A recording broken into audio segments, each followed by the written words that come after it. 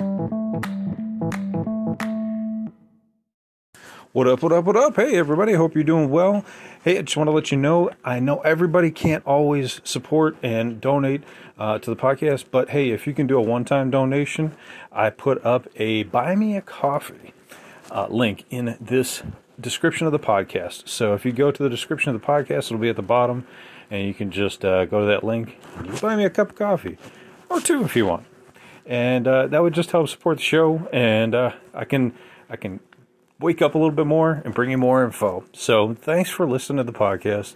If you can donate, that would be much appreciated. And let's get on to the show.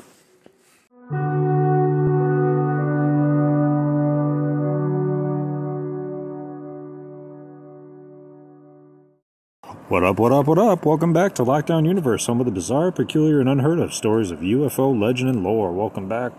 Happy to be back. Hopefully you guys are doing well and taking care of yourselves. So today, I always come across really interesting stories, and whenever I do, I make them into podcasts. So this one is none other than very, very fascinating. We're going to talk today a little bit about the Icelandic elves that have been in their mythology and lore for years. Now, this is not just some, Thor is the god of thunder type thing and Greek mythology. This is what their entire population believes in. So they believe in what are called the hidden people, or elves, or in their language they're called the Huldufolk. They're supernatural beings that live in nature. They look and behave similarly to humans, and they also live in a parallel world. So that's really fascinating. They can make themselves visible at their will, so they don't have to be bound by our logic, our reasoning, our physics. They can come into our dimension and be seen by individuals on our realm when they feel it's appropriate. Now, this legend goes back centuries. There's a 19th century Icelandic folklore that the term elves actually came from. And it's reported that at least 60% of the population of Iceland believe in these elves and believe that they are real to this very day, even in the 2022s, So there you go. And Happy New Year, by the way.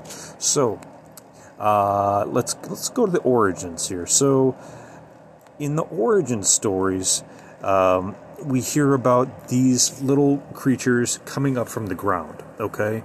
And because of that, there are certain locations in Iceland where the Icelanders will not touch, meaning there's rocks, there's holes, there's certain boulders and certain geographical locations that are basically off limits because they feel that those are where the elves reside, that's where the elves come out from, and that they are not to disturb them. That they want to live in harmony with them and be successful in these basically their give and take.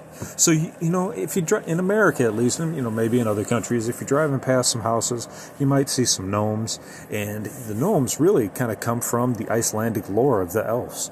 So we have gnomes here all over the place. People have got entire gnome gardens, in their backyard.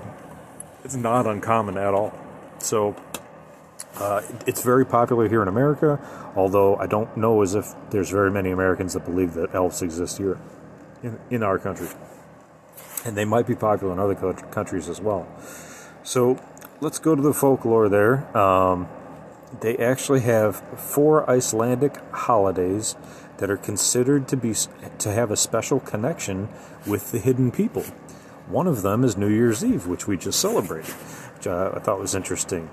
The other one is the 13th night, which is January 6th. And then they have Midsummer's Night and Christmas Night. Now, it's interesting that Christmas night is associated with elves, right? Because in America, we celebrate Santa Claus, and he has a tradition of dealing with elves. And in Iceland, it's probably along the same lines as well.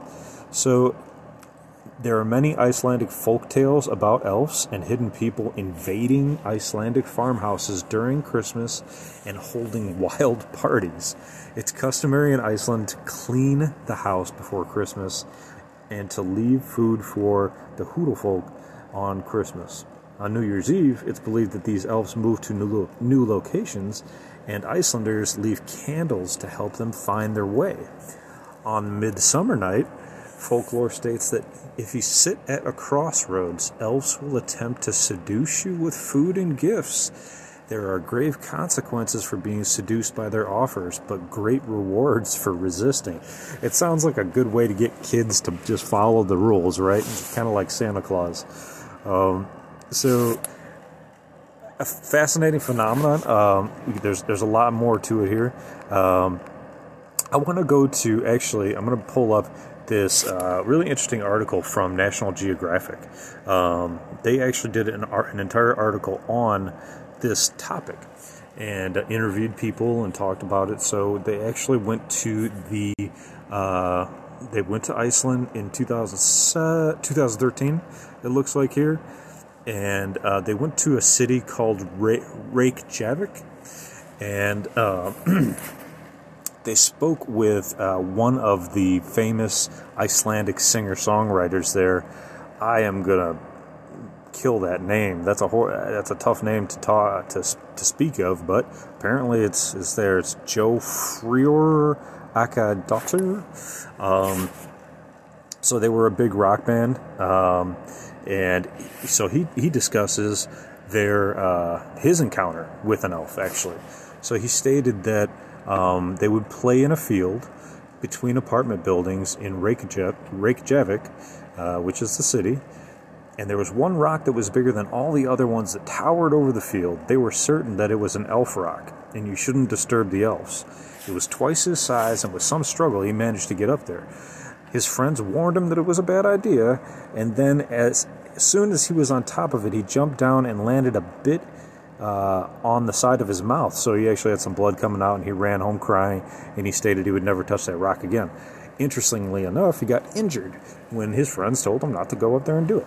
So there you go, right? I mean, it's almost, sometimes there are times in the paranormal genre where people have come together and actually created an entity out of nothing. They actually did an experiment on this, I think it was back in the 70s, where they had like 5 or 6 people come together and create an entity, and out of their sheer will, and this entity was causing all kinds of havoc and that kind of thing. So it depends on how much power you give something. You know, if you give something a ton of power, then you may be taken for a ride. But this rock star story is hardly unique. Iceland's country is riddled with stories of elves, smaller human-like creatures with pointy ears, and that they are actually interdimensional. The fairies that you're thinking about, like Tinkerbell and that, they state that you're not that far off. They're very similar to like Tinkerbell-like creatures or like gnome-like creatures. They're believed to be peaceful creatures, according to this article, and coexist alongside humans and indulging in the same day-to-day activities like fishing and farming, raising families, and if the legends are of any indication, occasionally lending a helping hand to humans who otherwise would die without their intervention. So that's really interesting. But yeah, like I said, there's 62% of current Icelanders believe that they are real. Here's another story. One Icelander states that one night her mother woke up to see doctors that had come into her room that were going to start treating her grandmother. She had terminally ill cancer and was on her way out. She was dying. But this mother grew up on an Icelandic farm and had invisible playmates that other children could not see. Okay? When these doctors came into her room, no one else could see them either. She was following the conversation of the nurse and the 2 doctors, and they were talking amongst each other, and one of the doctors said, "Well, I think this is going to be okay." And my mother was kind of relieved and went back to sleep. In the morning, she asked her grandmother, "Did you speak with the doctors last night?" And her grandmother said, "What doctors? There were no doctors here." So it seems as though there was either angels, or if they were in Iceland, they were these elves that had come into their room, that were discussing her condition and stating that she was going to be okay. So it's just fascinating to me that, no matter where you go in this world, there's fascinating little pieces of lore that you can pick up on, learn about, and then add to the repertoire of your alien, UFO, paranormal picture, conspiracy talk, whatever you want to talk about. But it adds to the mystery and the beauty of this phenomenon and genre that we're in, this sci-fi, sci-fact, paranormal, alien, conspiracy theory type of podcast that we talk about here. So what's interesting is they talk about how Iceland was really very isolated for a very long period of time. That allowed them to keep their culture very structured and very intact up until about 1950, I believe it was, 1941. Was when the American army invaded Iceland, and they stated that then we had the Enlightenment, and it began cleaning the elves away. So they stated that Enlightenment, quote unquote, from the American army cleared out the belief in elves down to 60%, because it had been up in close to the 90s before. But now, with the quote-unquote enlightenment that the American army had brought, a lot of elf beliefs has died out. Kind of like the Santa Claus movie, right? Where he needs people to believe in him, otherwise he starts dying type thing. These elves also need belief, otherwise it seems as though they go into hiding and they have less need to come out. But a lot of Icelanders believe that they have their own little homes. Some of them they have seen that are outside, out and about in more of a forested area, and others they believe are underneath in the ground. Now, what's interesting is, even if you don't believe this story about elves and in Iceland, we do have similar stories here in America with the Native Americans discussing their encounters with the star people, and also with a blue, small, short-statured species that was in the New Mexico and Arizona area that hid in caves. So if you think that this elf story from Iceland is kind of ridiculous, just think about the Native Americans and how much they have their history detailed with cave drawings, with stories of the star people that continue to this very day. And it's very fascinating. The thing about Native Americans is that they're very truthful and honest people.